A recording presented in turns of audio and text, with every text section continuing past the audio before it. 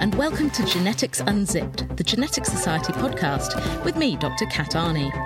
In this episode, we're taking a dive into the world of evolutionary genetics to witness the fitness.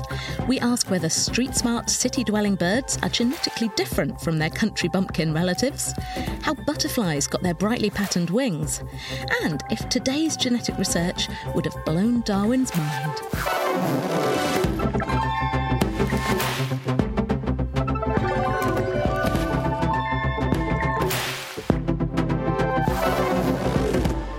First up, what do all these three things have in common? Sonic Hedgehog, Scott of the Antarctic, and Swiss cheese. They're all the names of genes or mutations, and they're all featured in Genuary.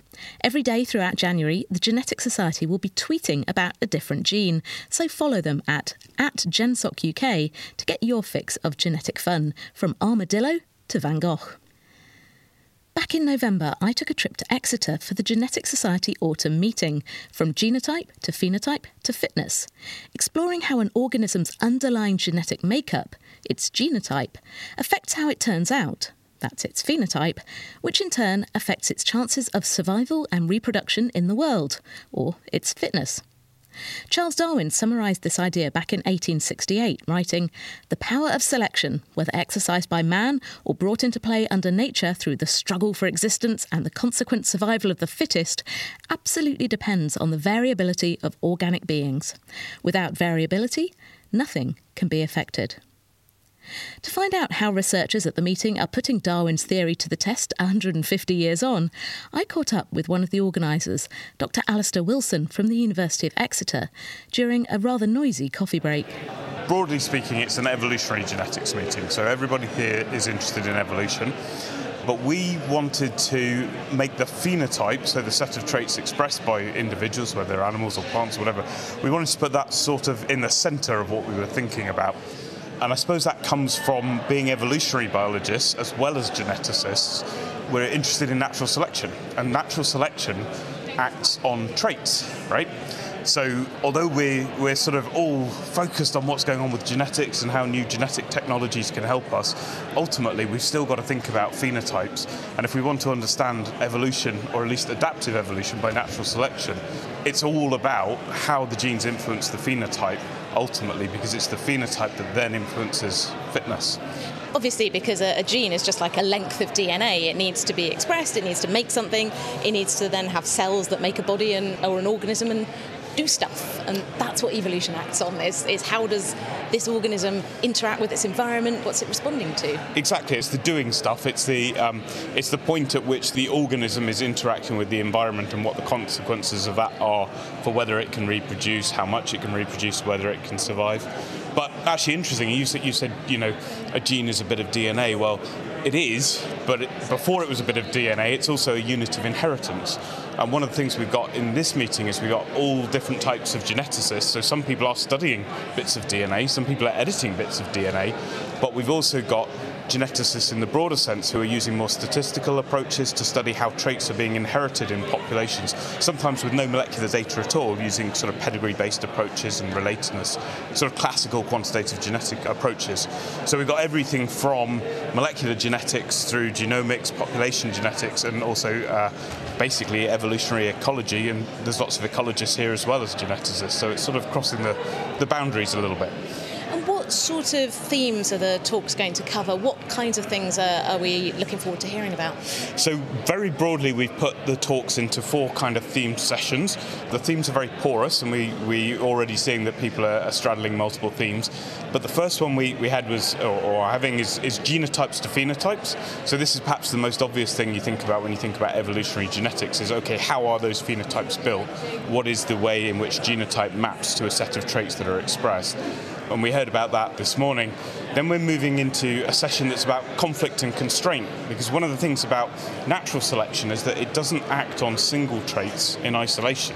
So actually, if we make genetic changes or genetic changes happen, then there can be multiple sort of phenotypic consequences, some of which may be good for an organism, some of which may be bad. And so lots of the way we understand sort of phenomena like parent-offspring conflict, intersexual conflict, things like that, actually come down to the idea that there are conflicts within the genome in terms of their effects on fitness. So, some things are good, some things are bad. After that, we're moving into a session that we've called Genes in the Environment, and that's really where we're starting to bring in some of the ecology, because it's all very well trying to understand what it is that a genotype does in terms of affecting a trait in some kind of laboratory system, but actually does it cause trait variation in the wild, because that's really where selection acts. And then the final session that we're going to do is called Micro to Macro, and we're moving from thinking about how traits evolve within populations, for instance with selection acting on genetically variable traits, to seeing whether we can use patterns of differences among species, think about speciation and hybridization genetics as a way to understand evolution.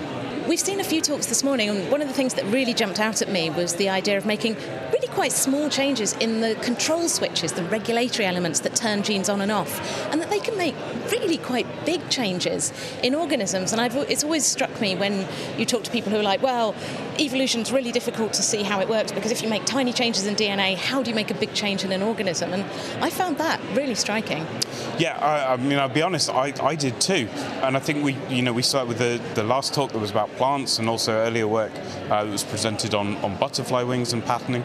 And it's really striking that you can have these sometimes relatively small number of genes of major effect. It's striking to me in part because actually I do come from that other camp. I come from the camp where I study traits that for the most part we think of as probably being down to loads and loads of genes with small effects. So I think it's an eye-opener to me, because it sort of rocks my worldview, but that of course is why we're here, right?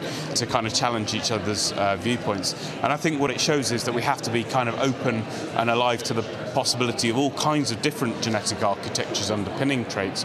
And of course, actually that structure of the genetic architecture, how many genes there are, where they're distributed, whether they have big effects or small effects, that really feeds back to impact the dynamics of the way traits evolve under selection. So, it's all good stuff, really. And it really is evolution's playground, isn't it? I love all the different variations you can get by making small changes or making small changes that have very big effects. Yeah, absolutely. And the genetic technology is just incredible that we have now. And so that's super exciting. There's a place for that, but there's also a place for, actually, we still need the field biologists. If we want to understand this, there still need to be people out there looking in nest boxes and measuring birds, or whatever it might be, whatever the organisms are. So we can't do, I think, evolutionary genetics just by manipulating genomes. We have to be doing everything. We have to be doing everything from studying DNA and manipulating DNA right the way up to doing field biology still. So it's a wide spread of activities. And finally, and very briefly, it's now 150 years or more since Darwin published On the Origin of Species by Natural Selection. What do you think he would think if he was at this meeting today? Yes, trick question. I have absolutely no idea. So there's always a quote you can find from Darwin that seems to suggest he's thought of everything. I hope he'd be enthusiastic. I hope he'd be impressed with how people have taken his ideas and interpreted them.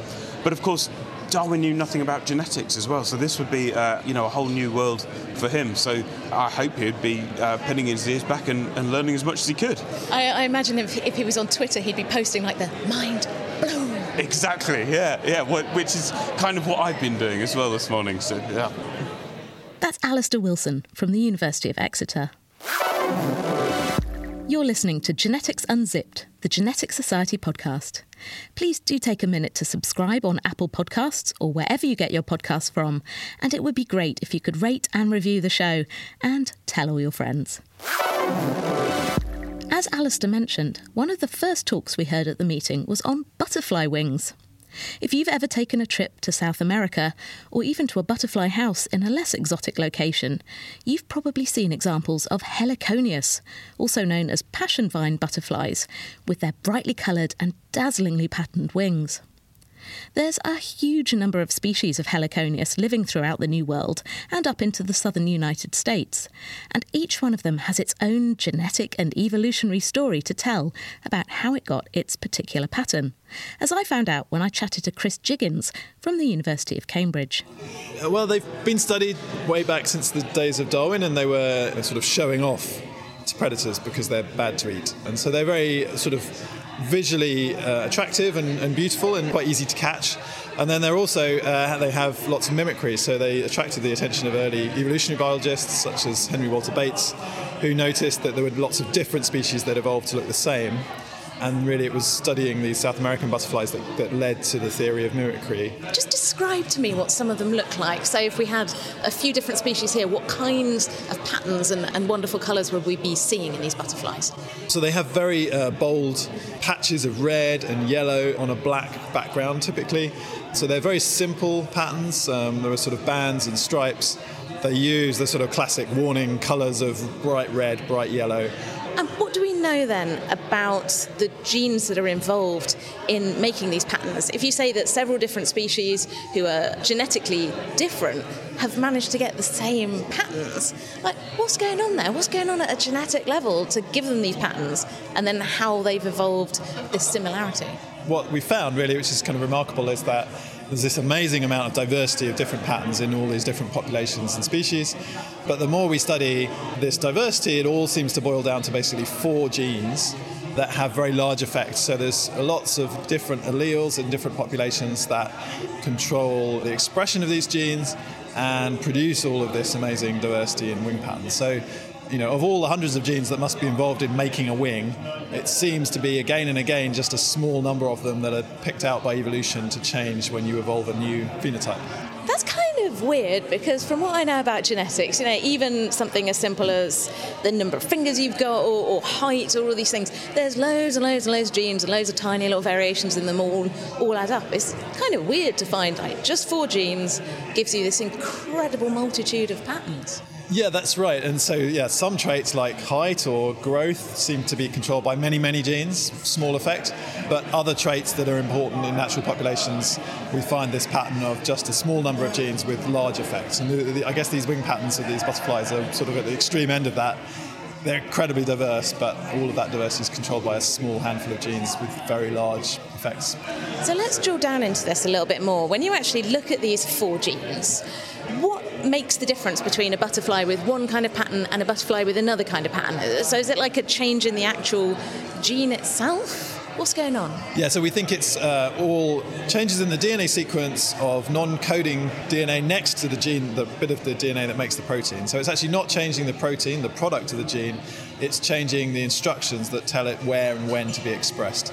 And so by expressing these genes in different patterns across the wing, in different places in the wing, you can produce these different patterns. So, as you develop an organ, there are sort of complex network of genes that tell cells where they are, essentially. Are you at the top bit of the heart or the bottom of the heart?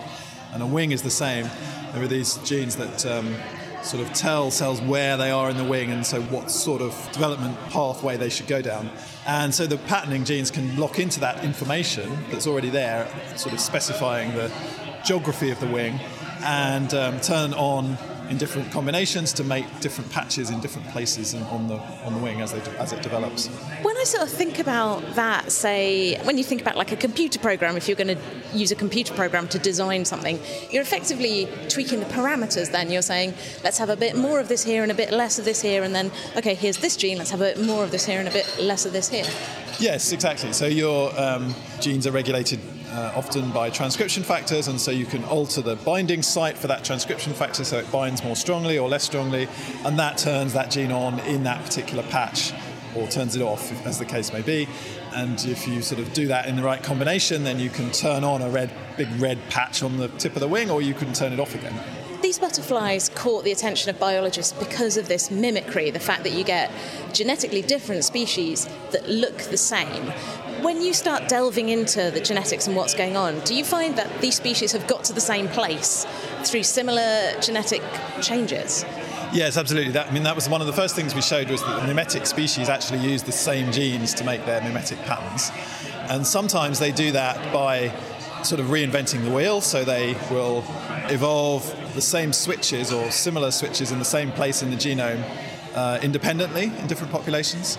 And sometimes they do it actually by stealing variation from their relatives. So hybridization between closely related species can mean that genes can pass between species. And that means that if there's selection to mimic a species that's nearby, you actually might do that by stealing the genetic variants from your neighboring species. Go and breed with it rather than evolving it yourself, exactly. You lazy butterflies. Exactly.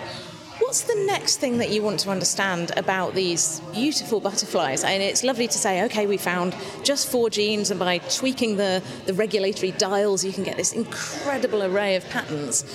What do you want to know next? One of the things we have found out already is that you can take existing variation and shuffle it into new combinations in order to produce diversity. So you can produce new combinations of patches by taking existing genetic variation and putting it together in new combinations. So even very close little pieces of sequence in the genome can be recombined to make new combinations. So that's one thing, but we still don't really know within those little regions of DNA. We know that it contains the instructions to make that patch on the wing. We don't really know what genes it's interacting with and how many changes you need. How many changes in the DNA does it take to make a new patch on the wings? We haven't really figured that out yet. And that would be interesting to know if we're thinking about, how difficult it is to evolve a new pattern. We'd like to know, how many changes are involved. Are they changes of sort of sequential small effect, or is there one DNA change that makes that big new patch on the wing? So dissecting actually down to the individual base pair changes would be one direction that we're going, yes. Chris Jiggins from the University of Cambridge. You're listening to Genetics Unzipped, the Genetic Society podcast. Find us on Twitter at @GeneticsUnzip or online at geneticsunzip.com. Most of the talks at the autumn meeting were about populations of organisms living in the wild or in closely monitored laboratory conditions, from Chris Jiggins' South American butterflies or the dazzling array of closely related cichlid fish found in African lakes, to the sexual predilections of strange stalk-eyed flies living in a lab in London. But as I discovered when I spoke with Anne Charmontier from CNRS in Montpellier, France, evolution is at work in the heart of our urban environments too. So actually I started out by being this field person that goes out in the wild and in the forest, and this is the way I envisaged to study evolution, was to study in the wild. And I actually, until recently, I never really thought about studying evolution cities until I read studies on how a lot of people that are investigating phenotypes in cities are finding that birds, because this is what I work on, but also many other taxa, differ in many different traits when we measure them in cities compared to when we measure them in the wild. Oh, I've heard stories about this, that the city birds, they have really loud voices, or they sing in different ways so that they can be heard over cars and sirens. Yeah, that's, I guess, one of the most obvious thing we can measure is the volume of the song, but there's also song complexity and also many, many other traits. So basically almost every trait that we've looked at in birds in the city differ from the forest, and this was kind of a surprise initially. And also because I've been working for a long time on how environmental heterogeneity in the wild affects phenotypic evolution, I discovered that contrasting forests with city birds gives actually very strong results compared to what we can find in the mosaic of habitats that birds inhabit outside cities. So I guess that's what got me excited to realize, city birds are so different in so many ways. I want to understand why. So if you're saying that a bird, say you took a bird from a mountain area or a forest area, they'd be more similar than these weird streetwise city birds that you're studying? In many ways, yes. So, for example, we're studying personality of birds, and we're finding that birds in the city behave very differently for many species than what they would behave outside of cities. Of course, because they're habituated to humans, but also it's more complex than just that. They're usually more aggressive, but they also explore their environment in very different ways. So, of course, our evolutionary mind brings us to think that this is probably an adaptive response to the urban environment, which is what we're trying to test, basically.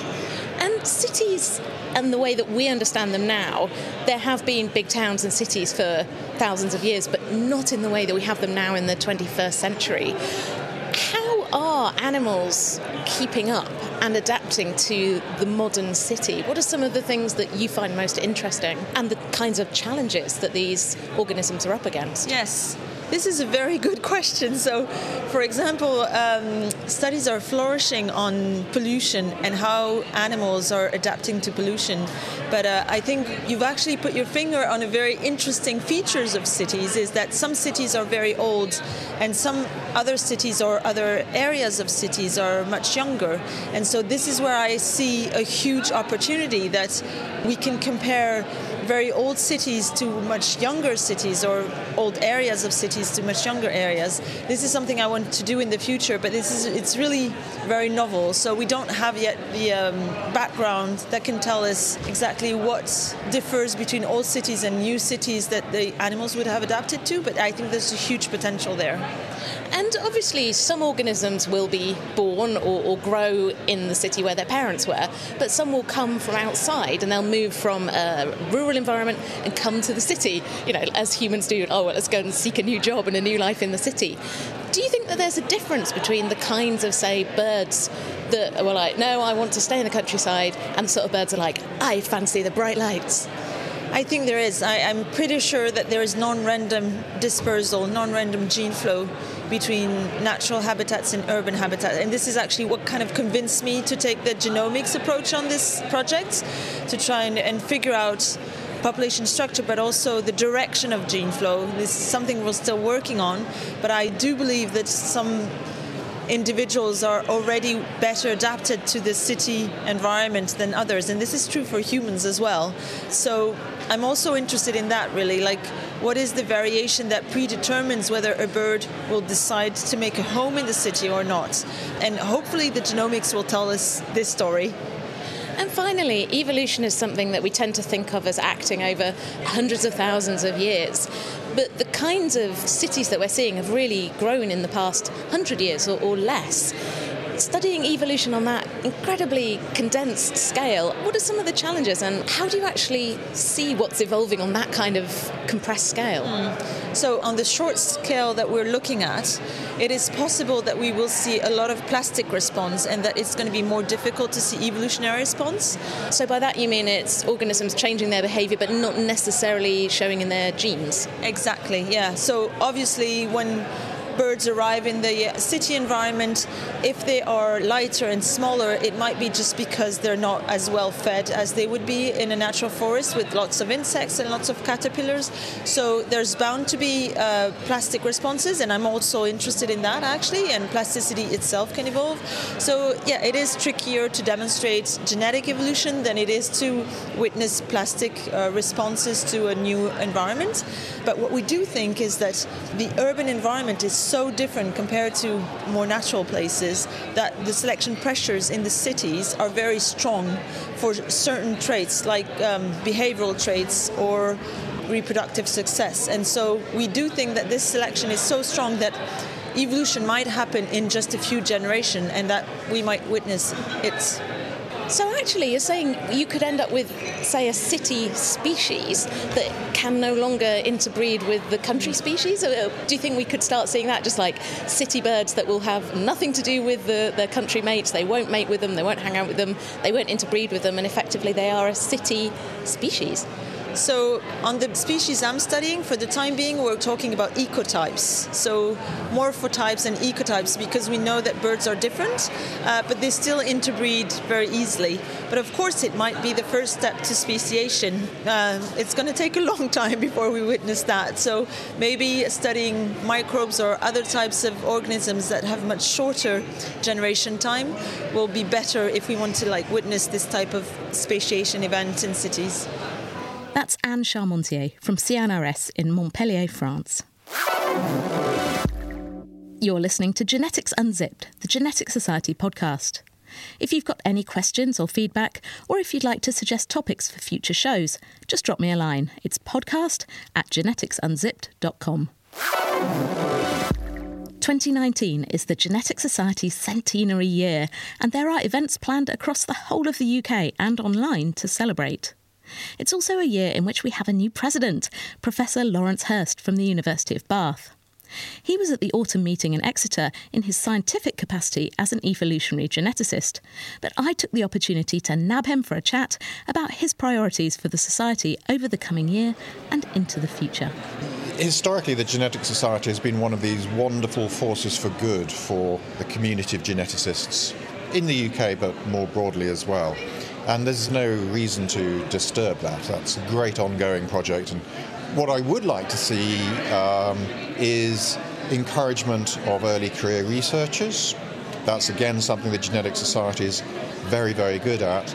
But that would also include, I think, a shift maybe away from just an academic focus to also incorporating commercial genetics a bit more, but also opening up other possibilities to our early career researchers. There's very much an idea that you do a PhD and a postdoc and then lectureship, but there are many other careers in genetics. So I'd like to be bringing in the industrial genetics in a bit more, opening up these avenues to our early career researchers as well, but in the background and in the context of doing what the Genetics Society has done incredibly well all this time. And of course it is such an exciting time to be a geneticist. I don't think there's ever been a better time. So we're 100 years old, so it's a very young science in many regards. But if I tell you that of all data ever collected by humans, over the entirety of human history, 90% of it was collected in the last 2 years, and nearly all of that is gene sequence data. We are in a second industrial revolution, and it's a genetics revolution. So I think we need to be at the forefront of helping and encouraging what we do with all this data. And I think the Genetics Society can be really key, because the Genetics Society is unusual because we do represent everything from molecular and cellular biologists, molecular geneticists, but also transmission geneticists, quantitative geneticists, population and evolutionary geneticists. And now is a fantastic time for these folk to talk to each other. So I think there are really important dialogues to be had, for example, between the evolutionary geneticists on the one hand and the cancer geneticists on the other hand. So those sorts of interactions can be mediated by the Genetics Society and have been done very successfully in the past, and now is a fantastic time to be doing it. The opportunities are enormous.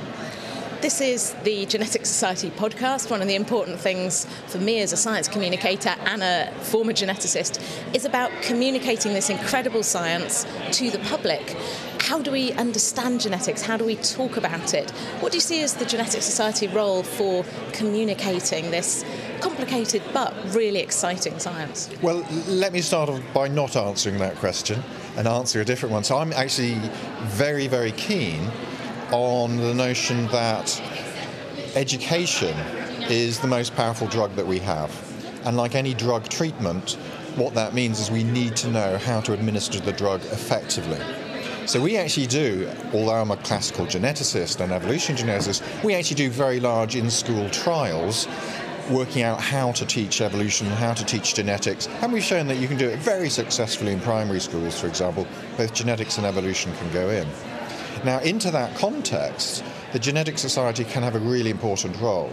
And one thing I'm really delighted about is that in this centenary year, the Genetics Society will be providing really quite a lot of the money for public engagement. And that also means grants for public engagement.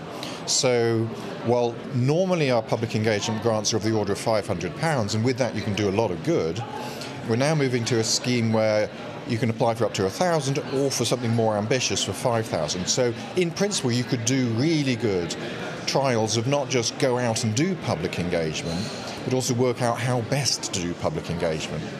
It does tend to be something that is very much led by enthusiasm, but not necessarily with a good scientific base to say, actually, this is the best way to do it. And what we do know from that literature is that there are ways of doing public engagement that can actually be damaging. There are ways that are incredibly good, but you can really put your foot in it if you don't know what you're doing. Now, that being said, I've yet to meet any case where a geneticist goes into a school and simply enthuses about their subject, and that enthusiasm is not simply infectious. I mean, it really is.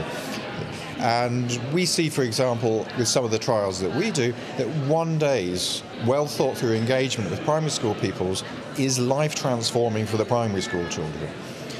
So I think, yes, the Genetics Society is really well placed to take this banner of public engagement and use the centenary as a bouncing point, as it were, to enable that. So the Genetics Society is 100 years old this year. I'm always aware of the problems of asking people for this sort of future gazing, but where do you think the direction of travel is heading for the next 100 years? Obviously you might not be president for the next 100 years, but where do you see the direction of travel heading? That's such a hard question. It really is. I mean, who was it who said that prediction is really hard to do, especially if it's about the future? So whenever I think about a question like that, I think, no, I really ought not to comment because I will just simply get it wrong. But, I mean, it's almost inevitable. that we're going to see ever more genomic data. But what I'd hope for, rather than necessarily expect to see, what I'd hope for is a much better integration between our various tranches of genetics. There is so much to be gained from molecular geneticists talking to evolutionary geneticists, talking to quantitative geneticists, but also getting genetics out to the public, but also genetics into the industrial workplace as well. So roll on the next 100 years. Yes, and I will most assuredly not be president. There's a prediction I will stand by. Professor Lawrence Hirst there, certainly not making any promises. Finally, you can still watch the fantastic Royal Institution Christmas lectures on iPlayer in partnership with the Genetics Society and featuring the fantastic Alice Roberts, Aoife McLizert and Fran Scott, all of whom appeared in the very first episode of Genetics Unzipped to give us a sneak peek behind the scenes. For more information about this podcast, including show notes, transcripts, links, references and everything else, head over to geneticsunzip.com. You can find us on Twitter @GeneticsUnzip or email me at podcast@geneticsunzipped.com with any questions and feedback.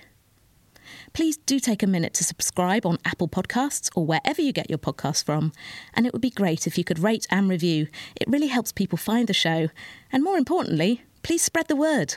Tell your friends, send out a tweet and share the love.